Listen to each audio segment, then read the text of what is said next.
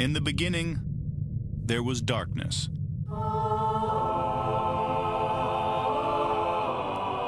Then, there was Paul Brown. Paul Brown transformed the game. Hello, Paul Brown here. Welcome to the first ever International Browns podcast.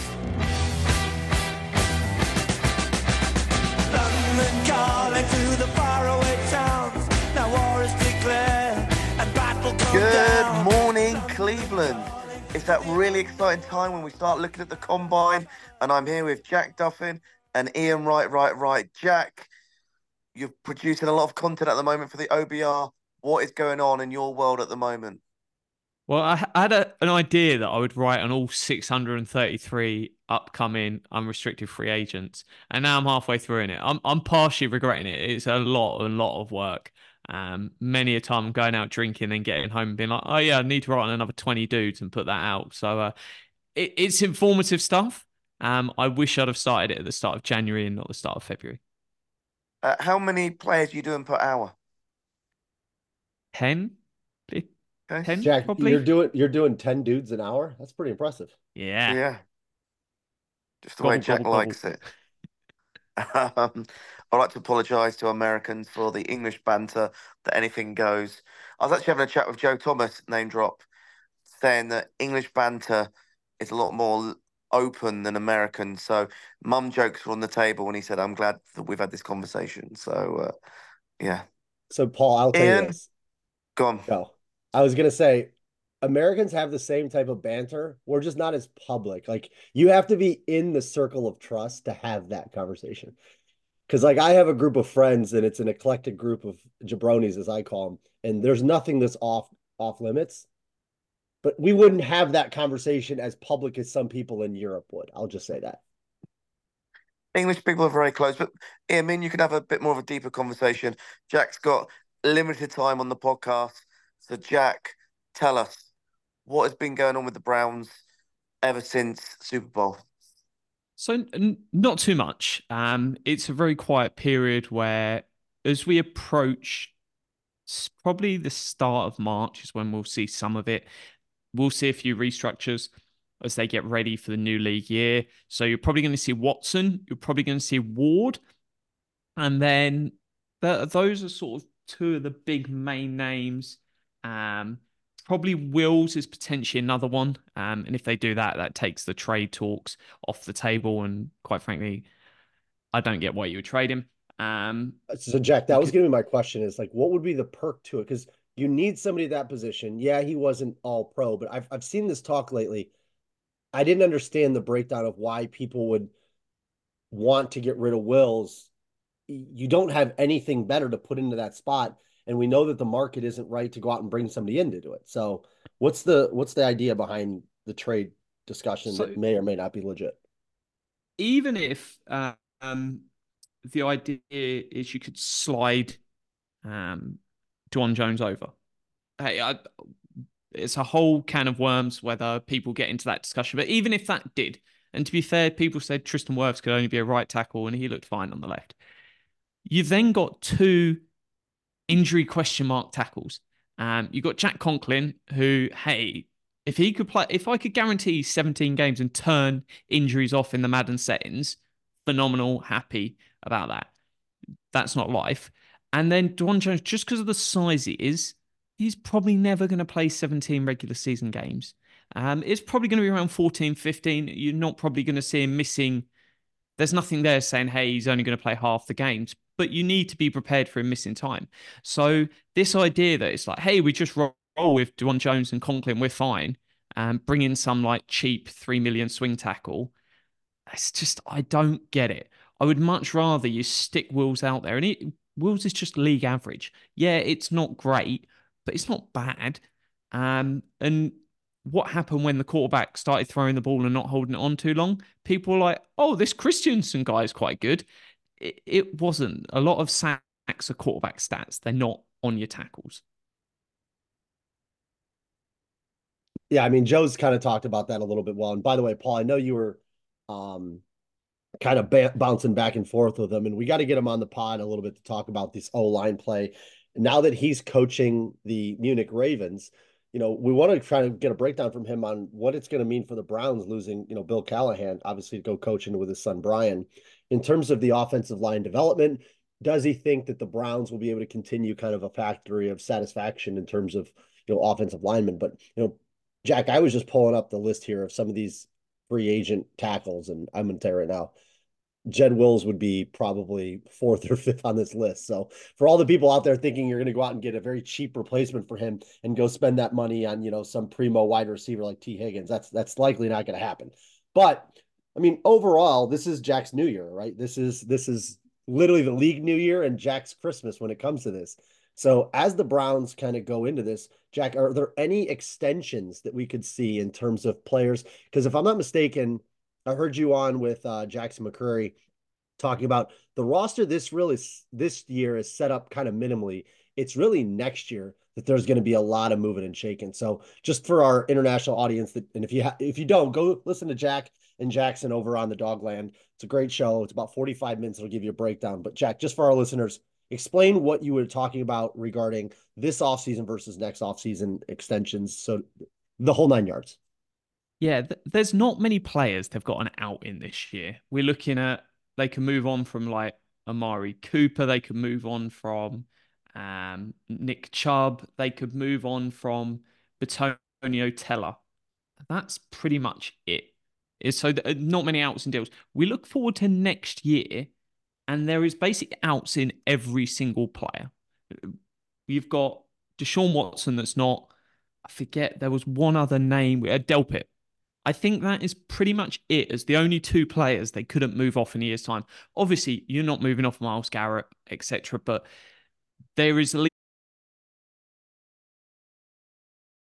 going to extend Myles Garrett again. That's going to be a lot of money. We need to cut a bit of money somewhere else, and lots of decisions will happen there. But what this season is going to look, the 2024 season, the roster is going to look quite a lot like the 2023 season. Whereas 2025 season, woohoo, we've got some fun. There'll be some moves. There'll be some guys they replace, some guys they bring in. But that's going to be a much more fun off season where we can talk about all the options on the table. This season is going to look pretty similar. And the advantage is, if you look at the roster turnover this year, other than Zadarius Smith, no one else is probably going to get 3 million or more. And what that means is you can really start upgrading. You're not going to go out and spend loads, but you can bring in a few free agents, but you can add a load more draft picks and you just push that standard across this whole roster just keeps getting higher. Yeah, and I think ultimately we want to get to a place where we are relying on the talent we're bringing into the building, we're drafting, we're developing, as opposed to going out and chasing the high price free agents. The old adage is if they're free agents for a reason, right? If Cincinnati could, they would keep T. Higgins. And, there's still ways that they could do that. But ultimately, there's not a long-term recipe of success going out and buying the best available players on the market for 20% over value, right? If you think about it from an automotive car dealership, if you went and bought used cars for 20% more than they were worth, and then tried to put them into a fleet, so to say, to operate your business, you're probably going to have a lot of breakdowns and repairs. And ultimately, at the end of the day, it's probably just more cost efficient to buy new cars for that. So as we come here into the new league year, ultimately, what is the expectation with restructures of the amount of money the Browns are going to have to play with? So we'll get a much better picture when the final salary cap number's set. So working on 242 million, which is kind of what we've been told, but there's the rumors that might go up. I've got them spending at the moment 265 million of cash across their 53-man roster. And that's, take punter, for example. I've got a minimum contract in there because we don't have a punter on the roster. So rather than just go, oh, it's zero cost at the minute, I'm pacing that at, it's about 800,000. And so I expect the number to be about 291 million. So we're talking at 26 million of cash left to throw around. And if you went out there and you spent 3 million on a free agent, take 1 million off because that's the 800,000 that's already accounted for, or it could be a player you're forcing off the roster. So it's 26 million of net spend. there. And that's where it is. But if the salary cap, say, went up 10 million more than expected, and we're talking about 252 million, then that would be 120% of that. So 12 million more would go into this cash budget. So rather than we've got 26 million to play with, hey, we've got 38. So that's why when that final number comes out, I'll have my number will move around. It's not, oh, I suddenly expect them to spend more. My projection is based on the salary cap number for the year. Gotcha. And that makes sense. And the Browns, obviously one of the consistencies of having the same coach and the same GM, something we are in that sense foreign to, is the plan that was set forth in 2020 is now getting into your fourth. You're getting into what we would call a full cycle, right? An NFL career is generally, I think, about 4.5 years for a player. And given that Barry's now kind of going into this fifth season, we're seeing the long-term planning of how they're structuring some of these deals. We talked for a long time a couple years ago about sequencing, right? And how deals we're going to start sequencing. And we're starting to see a lot of the fruits of those labors. But, as we go into this season, we're going to pivot real quick over to kind of the roster. And I personally don't see the Browns making some sort of what we would call day one splash. One of those big ticket guys where there's been tampering and all this stuff. And then 5 minutes after the league year opens, Adam Schefter starts all those scheduled tweets start flowing out. But position wise, Jack, where do you think the Browns target their primary resource? And by that, I mean the highest and the second highest amount of money, whether it's 10 million, 8 million, 5 million, they're going to spend on two guys that are the most of any of it else in the class. What positions do you think we're going to go after there? Yeah, and if they do spend, you've got probably 8 to 10 million tied up in JOK, so that's going to be a spend that is going to happen, I would believe, probably in June, July time rather than early on, but that would happen at some point. And that's a spend that comes out. You're spending on JOK. That's 10 million that you can't spend on a Zadarius Smith, for instance. So there's the balancing game of that, of where's that money coming from, because they've never spent on linebacker. They averaged 7.5 million the last 4 years across the entire room. So JOK is going to potentially get more than their entire linebacker budget, which is significant because that means a change in roster building philosophy. You've got to rip that out the D line to give it to a linebacker. Does your D line look as good? Question to ask. And if the defensive tackle play is not as good, is JOK look as good? So something there just to keep in mind as we go into this. I think wide receiver and then what they do with Zadarius Smith. That's the two places where I could see them. I'd say 5 million is quite a fair bar to set. They're the two spots I could see them going over sort of 5 million with a majority chance. There might be the odd other position where they do it, but they're the two where if you went, look, they're spending 10 million or 12 million someplace and 6 million somewhere else. I'm saying maybe it's Gabe Davis at wide receiver. Maybe it's Marcus Davenport at edge. Those are two names that it kind of just ticks boxes for what they might do. I'm not saying they're instantly my favorite names. I do like the upside of the Marcus Davenport move. Gabe Davis is same offensive coordinator. Apparently they're close. You can just see it falling into place. In terms of the edge, we'll break down the edge and the wide receiver because I think those are really the sexiest positions. And if we start getting into the guard positions or anything like that, Paul may fall asleep on us. But a couple names off the edge that I know we've discussed in the past. Do you still have any interest in your boy Romeo Aquara? No. What about, we talked about him a little bit last year, Cleveland Farrell? No, not really. Jeez, I am really, really rude. I look at like pressure numbers on the D line. I'm like, are you at double digits? No, get out of my life. Yeah, and I bring in the real football here, but I'm going to give you a couple names. I was scanning here, and I could see if we're looking for, because I do think you're right. I think that they're going to maybe come down a little bit, and who knows? Is it maybe Zadarius Smith made a really good impact, and he's willing to structure a nice little deal to stay here that's affordable? Likely, probably not. Possible, sure. I'm going to give you a couple names. First one is, we've talked about him before, my boy Tyquan Lewis. So Tyquan Lewis, Ohio State guy. We wanted him last year, 2 years ago, actually, as well, and a little injury. Last year, though, in Indy, they start moving him out a little bit. Tyquan was playing in the wide nine, right? So they moved him out a little bit. I think in terms of just being a solid player, ever since his days at Ohio State, This guy has just always been a good producer. If I'm not mistaken, I think PFF had him somewhere around the 2-year, 12 million range with like 6 guaranteed. So it's kind of right in that third tier, right? If they're saying, Ogbo's ready to move up and maybe move into that edge 2, could you replenish the edge 3? So Tyquan Lewis, this is a guy I would take a look at, especially with a Jim Schwartz defense. I could see him fitting in nicely. The other one is the guy from the Bills, AJ Espinenza, or Epineza. He was a big guy coming out of Iowa a few years ago. PFF has him as like a 3-year, 20 million with only like 13 guaranteed. He's your guy that would be good opposite of Miles. He's stout against the run, very good in terms of gap control, in terms of setting the edge. These are kind of the lower ticket names. The one guy, Mike Dana, is another one out there from the Chiefs that I've seen bounce out there. But I think, Jack, once we get into the higher levels where you're talking like, the Zadarius Smiths, where you're talking 20, 25 million guaranteed, I just don't see if they're going to go that route. So the reason why I'm not that keen on Epinesa is he's hasn't reached 400 snaps in a regular season yet. That concerns me for what you're potentially going to go and ask him to do. You've got Okoronkwo he made the leap and he's done a good job, but I almost need a body that can withstand a lot of snaps.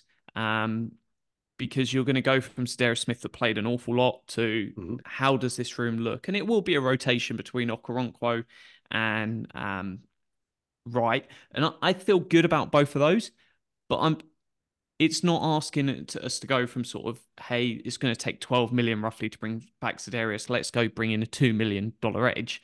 But I think Lewis makes an awful lot of sense. Insane 17% pressure rate last year.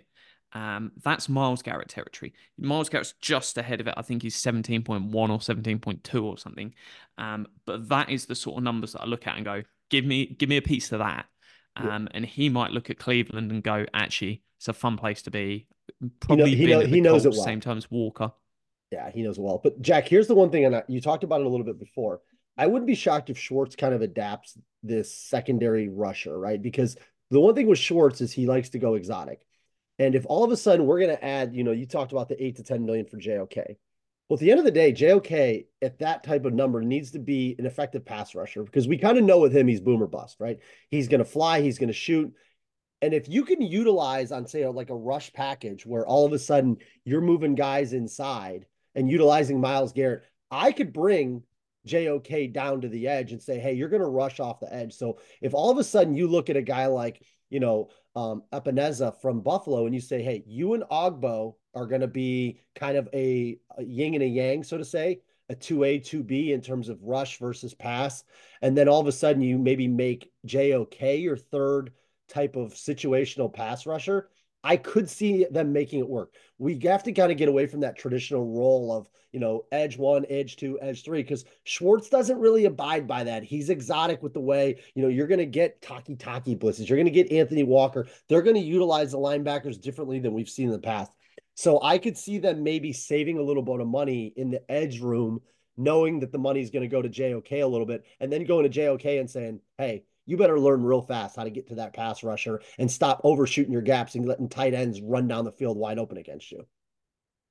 No, it's one that we saw. The defensive tackle rotation is probably the perfect example. There was a 1 and there was a 2, 2, and a 2. Because it was literally a clean split of like 60% goes to Tomlinson, everyone else plays 40% of snaps. And it's one where people try and stack a depth chart more than you should. And it is worth having the rotation because the last thing you want is you're relying on one guy. The one guy goes out and then it's like, oh, shame about the defensive line for the rest of the season. Whereas if you have two guys at 6 million between sort of Okoronkwo and say Lewis as an example, that sets you up in a much better spot. If we were talking about cornerbacks and O-line, there's no point doing that because your second guy should never be on the field unless the first guy is out injured. Whereas with D-line, that sort of strong rotation position, and that's pretty much it for like a strong, deep rotation. You don't get it at linebacker, you don't get it at corner, you don't get it at safety. You only get it on the defensive line. You need guys that go, hey, you're going to play 60% of snaps. Myles Garrett's amazing. He's probably going to play 75%, 80%. He's not 100% snap guy just because of the nature of the position. So when roster building, you have to account for, don't blow your budget on 75% of snaps, because if you're rolling out what, Porter Gustin and Chad Thomas for 20% of snaps, your D line is going to suck. And it doesn't matter that Myles Garrett's on your roster. He can't play from the sideline. Yeah, you're just getting away from that kind of wave concept. And, I think we got to have a lot of faith in the offense or the assistant coach of the year, Jim Schwartz. But yeah, I even can see them using Grant Delpit in that blitzing.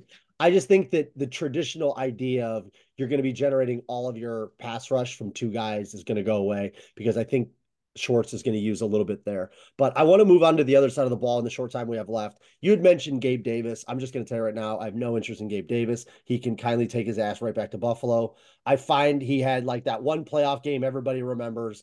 I'm out on him. I'm also out on Darnell Mooney. I know a lot of people are really attracted by his speed and his ability to help the Browns in Hail Mary situations. However, I'm just telling you, as a guy who's watched this guy, you are going to be extremely frustrated. He's a little bit better than Anthony Schwartz, but he's a fast guy. He struggles, securing the ball at times. It's frustrating because he'll be in positions to make plays, and a lot of times he just doesn't make them. I don't think they're going to go big into the Marquise Brown, Calvin Ridley, Michael Pittman market, but there are a couple guys here I want to talk about in terms of just coming in to be kind of a veteran presence in that wide receiver room, because as you and Jackson mentioned, the wide receiver room is going to look a lot differently in 2 years than it does today. And a couple of these guys are Tyler Boyd from Cincinnati, who we know well, and Curtis Samuel. And the reason I use both of those examples is because Tyler Boyd is one of those guys on third down that just knows how to get open. And when you have a guy like that in this league, and you have a quarterback like Deshaun Watson, who sometimes when the play starts to break down, it's ironic, his efficiency goes up, right? So outside of structure, I'm sorry, let me try this again. I don't see Tyler Boyd being a huge issue on the Browns offense. I see him being a net benefit, being able to improvise, get open on third down. Curtis Samuel is just, to me, has always been this underrated receiver out of Washington. I mean, this guy was a running back at Ohio State. He comes in, he just is always around the ball. He's super explosive. And I think it's kind of Elijah Moore-esque. I'm not going to lie, there is some similarities there. But if I have an offense with Elijah Moore and Curtis Samuel, where I can line him up in the backfield, he's got a little bit more size on than Elijah does. I could see him fitting well into this Browns offense. Some of the other guys we've talked about, Kendrick Bourne. As much as I love Michael Thomas, I know a lot of Buckeye fans have thrown his name out there. I'd rather see Michael somewhere else. Like the person, just don't like the fit. And the other one, we've talked about him every year, Noah Brown. I don't know what his injury situation is coming off of that last season with Houston, but Noah Brown's a guy I would look at. And for a heck of a flyer, he went from Tua to Deshaun Watson, Cedric Wilson. Is he going to be kind of maybe the Marquise Goodwin of this year? Sure. But yeah, Cedric Wilson's another guy I would look at. Just on sort of that mid-range, not talking about your Tyler Boyds, your guys that are in that sort of 8 to 12.5 range with sort of Gabe Davis, Brown, Mooney, Reynolds and Chalk, probably going to be around the 5 million range. I don't mind them as options. If you want to just bring someone in that's more reliable, I see that as a piece. I do. I hope Browns fans kind of pivot away from this. I'm going to spend $10 million, $20 million on a wide receiver. You have all that money in Watson. I think a guy you mentioned, DJ Chark, these guys can be productive in this league, and we don't have to go out and spend the 20 million on them. I know Paul has kind of famously always said our wide receiver room from training camp to preseason to week one always seems to go from great to good to bad. So, I know Paul would like to see a little bit more consistency, right, Paul, at that wide receiver position? Nah, it's always a revolving door, our wide receiver room. I like to see Cooper, Bell, Tillman, and a new face. I'll be happy with that. Don't forget about Elijah Moore. I think they could have a really, really nice room there, because if you have Cooper, Moore, a veteran, 5 to 10 million, whatever you want to spend. Tyler Boyd. Yeah, it's your three. Tyler Boyd. And then you have maybe a second or third round pick, Cedric Tillman and Bell, that is 6 legit guys. And that's a really, really good position to be in. And that's almost what you're going to see across this roster, I think, as we go into this draft, because they're going to add some more free agents. Then they're going to add some draft picks. Not many guys leaving. The guys that are leaving are like your Taki Walkers, your Bjorkes. You can bring them all back if you want. It is going to be tough to make this roster this year because there's going to be legit dudes that don't make the roster. And that's good because, as Paul said there, it covers you for when injuries happen.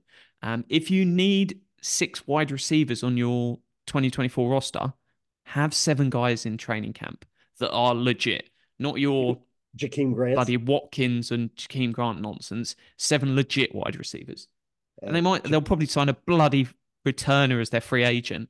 Someone like Jakeem, come on back, Berrios buddy. I and miss Agnew. you. I miss you, Jakeem. But yeah, I know. I think that, and we're going to be a little bit more regular on the shows here. Obviously coming into Jack's, Christmas, but we wanted to kind of get out there, talk a little bit about some of the things that are out there. And, maybe we'll link up this weekend and, get some more information out there. I know there was a lot of meat sandwich stuff we didn't get to jump to, but Jack's off to the countryside in England. I'm off to the wonderful state of Wisconsin. And, it's just all fun trying to get us all back together. Paul, you want to give us our final words? Yeah, great. I just want to say a bit of Browns news. Mo Hurst now follows me on Instagram. I have to get him on the program. I need to hear the origins of the belly dance. Need him back. So he's a friend of the show. Zane Gonzalez, inside information. He's back and ready to fight for a kicking place. He proposed to his girlfriend, and I'm going to Chelsea versus Newcastle with him. Very nice. I'm just trying. As I think, any other player news that I can share on the podcast. I'm really enjoying Deshaun Watson's podcast. I don't know if you watch him at all, but yeah, I think he's really positive about Cleveland, and I'm team Deshaun Watson. All right, guys, I know everyone's got to jump off to another meeting, but let's catch up in the next couple of weeks, and maybe Jack, you can educate us what to look out for in the combine. Speed. Go Browns. You just open up Raz at Math Bomb and just whatever's green, go for that. Go Browns. Go Browns. Go Browns.